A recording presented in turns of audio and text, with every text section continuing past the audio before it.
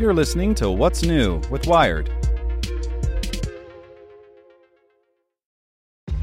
This episode is brought to you by ShipStation. You know, some things take a lot of work, like sending little robots to far-off distant planets. And just as that's challenging, so too is running a successful e-commerce business, especially when there's so much to do. So I want to introduce you all to ShipStation.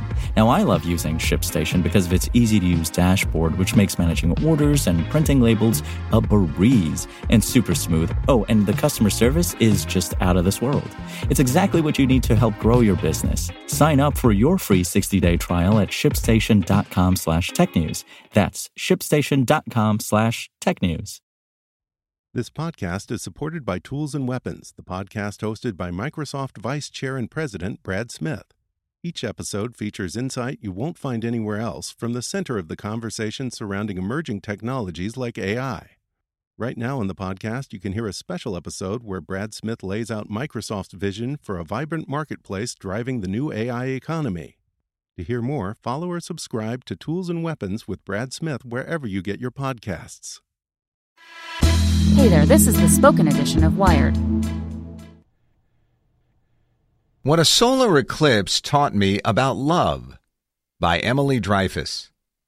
The darkness came unexpectedly.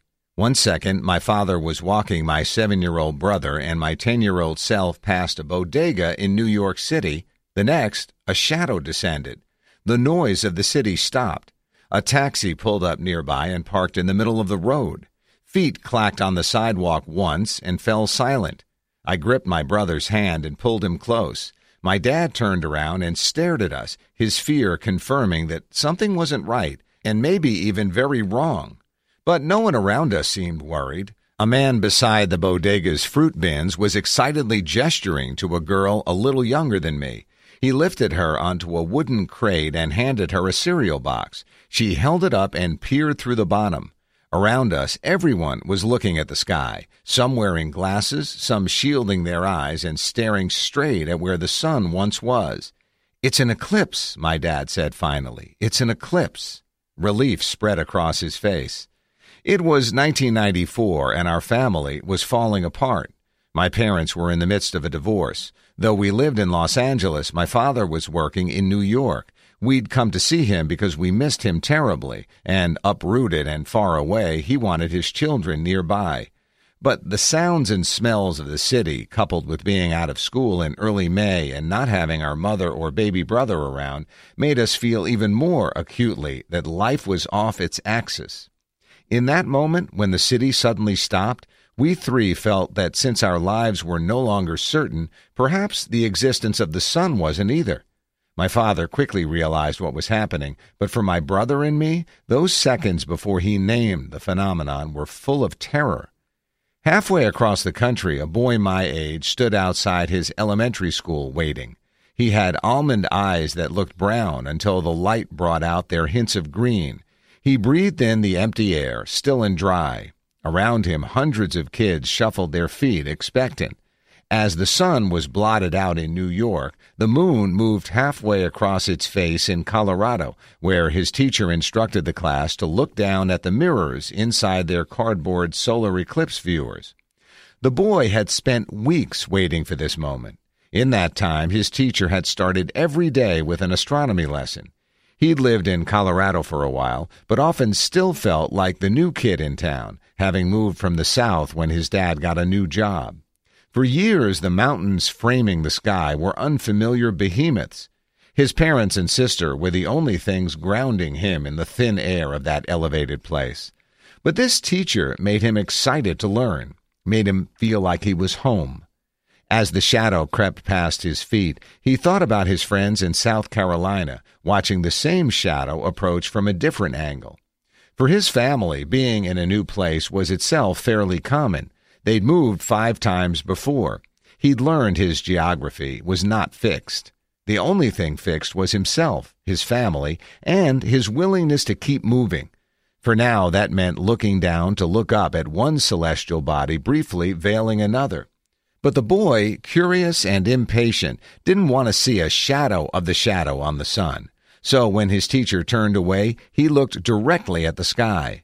For a brief second, he saw light flashing from behind a void until he closed his eyes just in time to avoid blinding.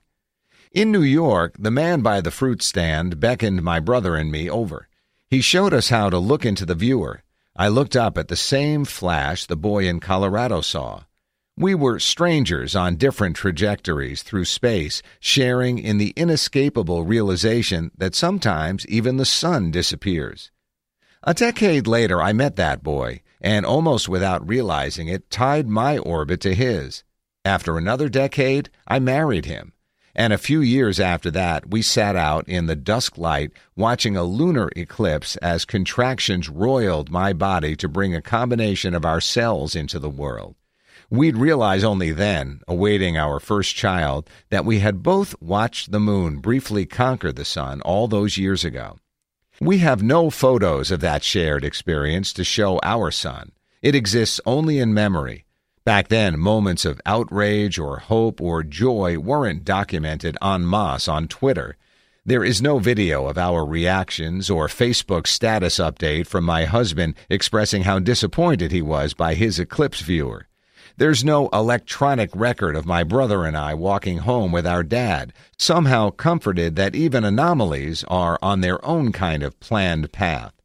There is only this story to tell as we build a cereal box viewer to show our son the solar eclipse on Monday. For him, it'll be different. There will be live streams and Instagrams for him to look through when he's grown. He'll be able to scroll through the reactions of the entire world if he wants.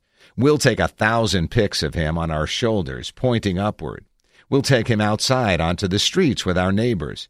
He won't even be 2 years old, so he won't understand. But we'll try to get him to look up, and we'll explain that when the darkness comes, it's not forever. Want to learn how you can make smarter decisions with your money? Well, I've got the podcast for you. I'm Sean Piles, and I host NerdWallet's Smart Money Podcast. Our show features our team of nerds, personal finance experts in credit cards, banking, investing, and more. And they'll help you make the most of your money while cutting through the clutter and misinformation in today's world of personal finance. You'll get clarity on strategies to help you build your wealth, invest wisely, shop for financial products, and plan for major life events. Listen to NerdWallet's Smart Money Podcast wherever you get your podcasts.